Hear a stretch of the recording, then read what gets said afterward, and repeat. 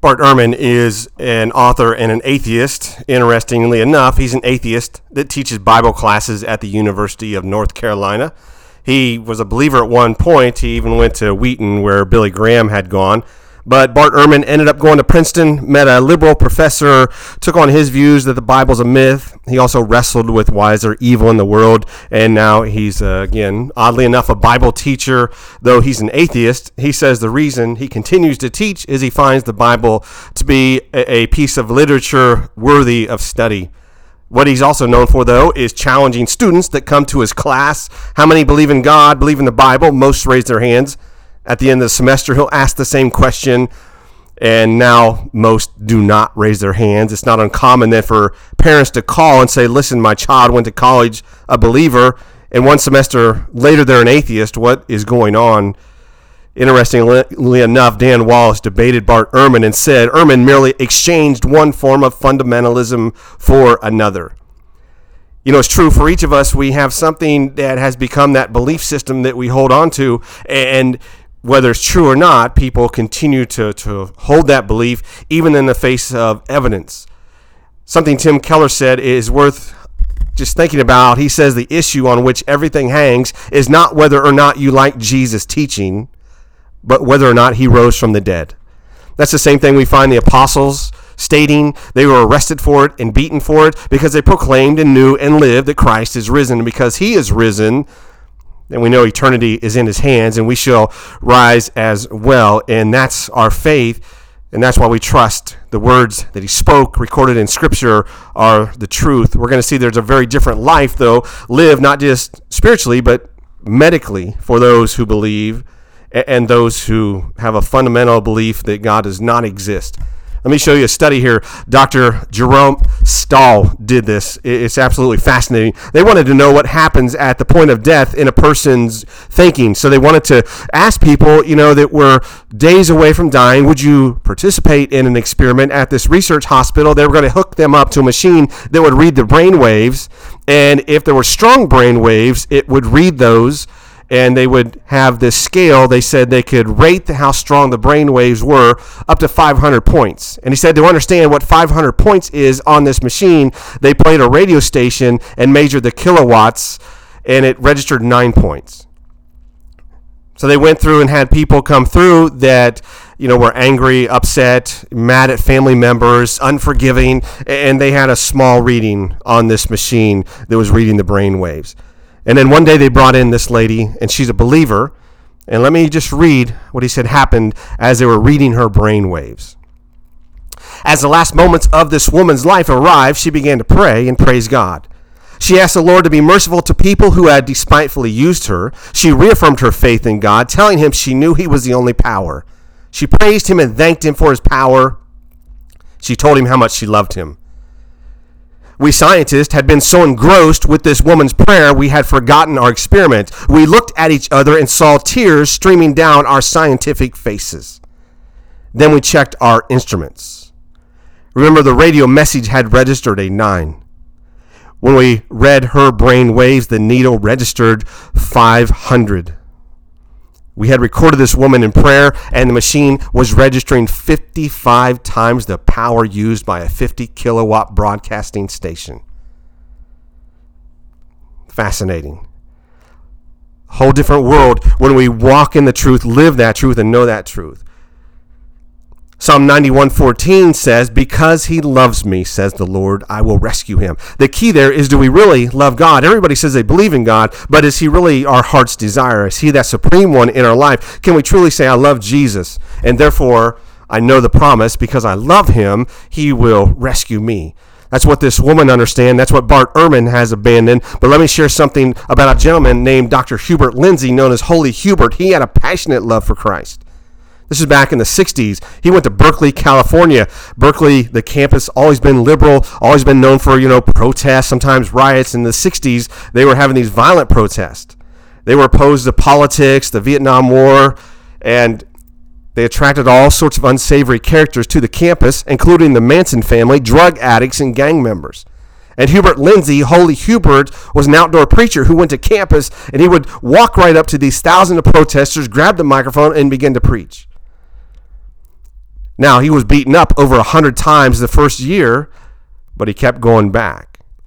This is the time the Beatles made their famous song, and Hubert was known to say to the students, "Do you want a revolution? You don't need a revolution on the outside. You need one on the inside. And the greatest revolution you will ever have is when Jesus Christ, Son of the living God, comes into your hearts."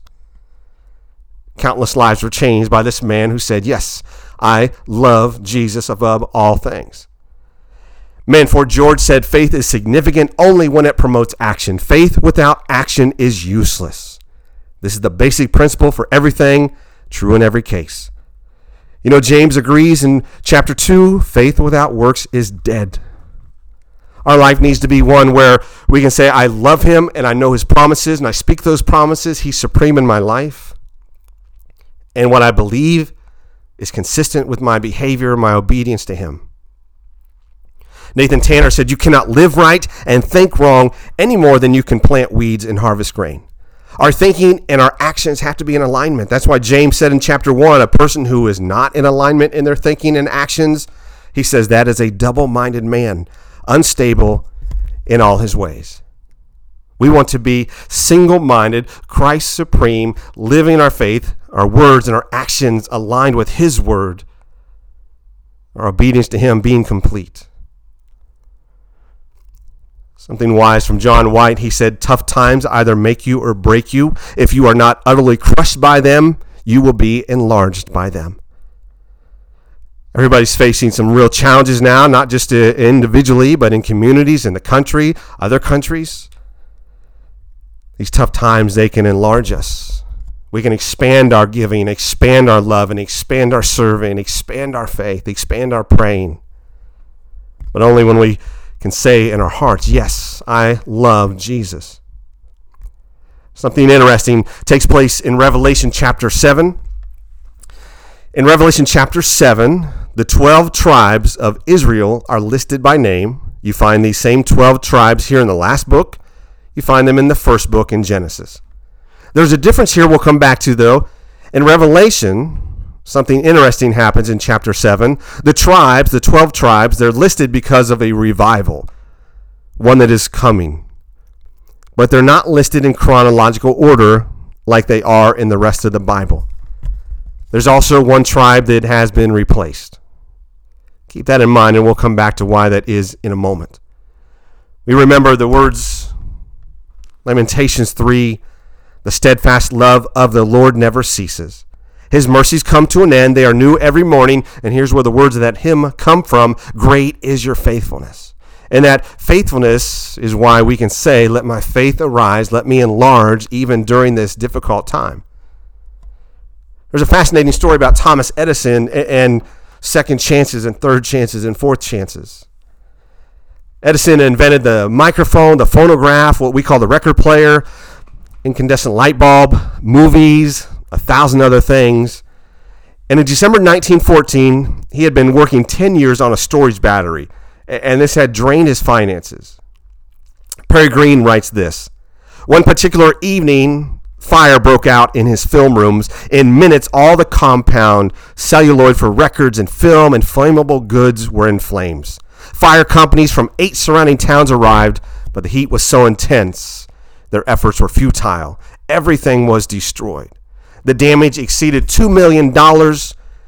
His insurance was $200,000 because they believed the concrete was fireproof." The inventor's son, Charles, searched for his father frantically. He finally found him watching the fire, his face glowing in the reflection. Charles would write, "My heart ached for him. He was 67 and everything was going up in flames. When he saw me, he shouted, 'Charles, where's your mother?' I said, 'I don't know.' He said, 'Find her. Bring her here. She will never see anything like this as long as she lives.'" The next morning, Edison looked at the ruins and said, "There is great value in disaster. All our mistakes are burned up. Thank God we can start anew." All our mistakes can be erased in a moment of surrender to him. No matter how far we've gone from his calling, we can simply turn around and walk into the promise of redemption, forgiveness, and a new life in him, and proclaim, "Because I love him, I know that he will protect me." Bill Johnson often says, when the impossible seems logical, you know your mind is renewed. When you can look at situations and say, I know that God can handle that, then you've got a different type of thinking. A different type of thinking that sees and perceives completely at odds with the rest of the herd mentality. There's a fascinating lesson of prayer and expanding beliefs from George Washington Carver, former slave who popularized growing peanuts in the South. The challenge was, as he would share, so many people then began to grow peanuts that they became almost worthless. And he was heartbroken because these farmers, they were coming to him and they were weeping and broken, and they said, we trusted you. We began to grow this crop and now it's worthless. We're losing everything. And one particular night, one man's weeping and brokenness left George Washington Carver broken. And he would write about that moment. He was alone in his lab, walked outside to the woods. He began to pray and he said, Dear Creator, show me why you created the universe. I sensed an answer. Your little mind asked too much. Ask something more your size. What is the purpose of man, I prayed. Once more I sensed you are still asking too much. Interesting lesson. Sometimes there are things that are beyond us that we need to be maybe focusing on something more the size of our faith. And maybe it's something right next door or right in our own family to begin to work on as God enlarges us to take on something bigger. It was after that George Washington Carver then famously prayed, why did you make the peanut? And he received, this answer in his heart. Now that's a question you can handle. And then Carver spent the next 6 days, he had this just energy after that prayer. 6 days, 6 nights, nonstop in his lab, discovered over 300 uses for the peanut. He found it could be used for things like cooking oil, soap, ink, candy, ice cream, animal feed, dye, a milk substitute for medicine. And this prayer and this answered prayer and his then diligence, saved the economy in the South. Next part in Psalm 91:14 says, because he loves me, says the Lord, I will rescue him. And then notice, I will protect him, for he knows my name. I will protect him, for he knows my name.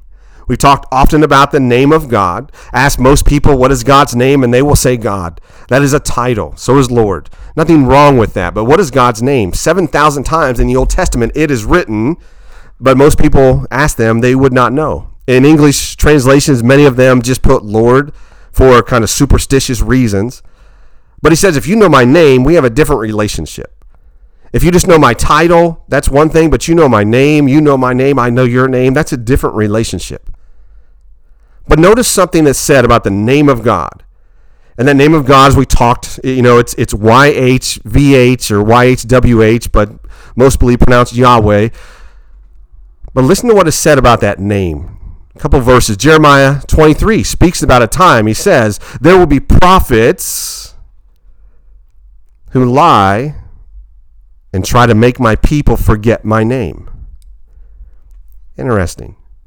Have we forgotten the name? Many don't know the name. Isaiah 52, 5-6 says, all day long my name is blasphemed, but my people will know my name. Speaking about a time that will come to a change. A fallen, broken, sin-drenched people forget the name of God. When his redemption flows, they begin to know him intimately, and they know his name. This is not detract at all from Philippians that tells us God has given him a name above every name. At the name of Jesus, every knee shall bow. Or Luke 11, when Jesus said, when you pray, say, my Father, hallowed be your name. That is all true. But it's important that underneath, we can stop and say, listen, I understand the personal name of God. And my life is in Jesus' hand, who is the way, the truth, the life, God in the flesh. Even when we sing the songs, and we sing things like hallelujah. Halle means praise. Yah is praise Yahweh. Jesus, his name in Hebrew is Yahshua. Yahweh saves. So again, there's a different relationship, and he says, I will protect him, for he knows my name. That we have that better, stronger relationship. You know, George Ritchie says it well. Do you want to affiliate with the Christ in people or the adversary in people? Do we want to look at people and from the living in our center in Christ, see the potential in their life for Christ to redeem them, or do we want to see them as an enemy and only see how Satan is working in their life? Going back to the example we talked a few moments ago when you saw that peace and love of that woman moments from death versus the brokenness and anger of others. Remember, it was the power of prayer and praise that almost broke that machine, reading her brain waves. There's a whole different life in love. Let me give you an amazing example of that from World War II that George Ritchie shares about. He helped to liberate a concentration camp at the end of World War II. He said he was shocked. You know, he'd seen people die, but the concentration camp, they were walking skeletons, starving to death. One man stood out, and they nicknamed him Wild Bill Cody because he had a mustache like the famous Westerner. He said it was obvious he was new to the camp, hadn't been there long because he was healthy, vibrant, smiling, full of energy. In fact, he helped us process paperwork on all the POWs getting released, you know, and help us process the medical paperwork as well. 15 hours a day and energy to spare. George Ritchie said there was a tremendous contrast. This man had peace and joy. They came to him for counseling. The other prisoners, they were so filled with rage and anger, some grabbed guns and ran off towards town to take revenge. And Wild Bill would try to calm down these angry people that wanted to just take out their hate. And George Ritchie said the big shock was he got the paperwork to process Bill Cody out, and he said he found at that moment he had actually been there 6 years. He wanted to know, how can you be here 6 years like these other men? They're starving skeletons. You're on that same starvation diet, but you're vibrant, filled with energy, joyful. He's going to sit down with Wild Bill Cody and ask. And he's about to learn. George Ritchie writes, we sat down for coffee. I said it's not easy for them to forgive. So many of them have lost family members. Wild Bill finally spoke. We lived in Warsaw, my wife, 2 daughters, and our 3 little boys. When German soldiers reached our street, they lined everyone up against a wall and opened fire with machine guns. I begged them to allow me to die with my family, but because I spoke German, they put me in a work group. I had to decide right then whether to let myself hate. It was an easy decision, really. I was a lawyer. I had seen what hate can do to people's minds and bodies. Hate had just killed the 6 people who mattered most to me in the world. I decided then that I would spend the rest of my life loving every person I came in contact with.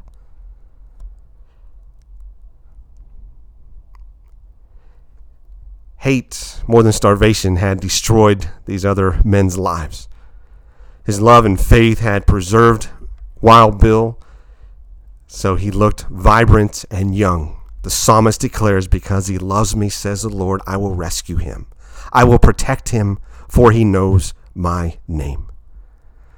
As someone once said, unless there is within us that which is above us, we will soon yield to that which is around us. So let's close with the 12 names of the tribes in Revelation chapter 7. Again, they're the same names almost as what's listed in Genesis, except Manasseh replaces Dan. It's believed that Dan has fallen into idolatry. The other strange thing about Revelation 7 is the names are not listed chronologically, which is how they're always listed. I learned this from Bill Salas. A number of commentaries have written about this. One more of those signposts, God trying to show who he is to the world so that we know Jesus as the way, the truth, the life. When we understand the meaning of the names, it comes into focus a whole lot more. As we close here this morning, Judah means praise the Lord. Reuben means he has looked on my affliction. Gad, good fortune comes. Asher, happy and blessed am I. Naphtali means wrestling. Manasseh means made me forget my sorrow. Simeon means God hears me. Levi means joined me. Issachar means rewarded me. Zebulun exalted me. Joseph adding to me. And Benjamin the son of his right hand. You don't have to remember all that. I'll put it all together as we close here this morning in one sentence. The names, what they mean, what they reflect. You put the meaning of the names together, it says this. Praise the Lord. He has looked on my affliction. Good fortune comes. Happy and blessed am I. My wrestling has made me forget my sorrow. God hears me, has joined me, rewarded me, and exalted me by adding to me the son of his right hand. In countless ways, the message is there unfolding for us to simply believe and receive and proclaim, I love him, therefore knowing that he will protect us, and we live in faith in him. And when the impossible seems logical, you know your mind has been renewed.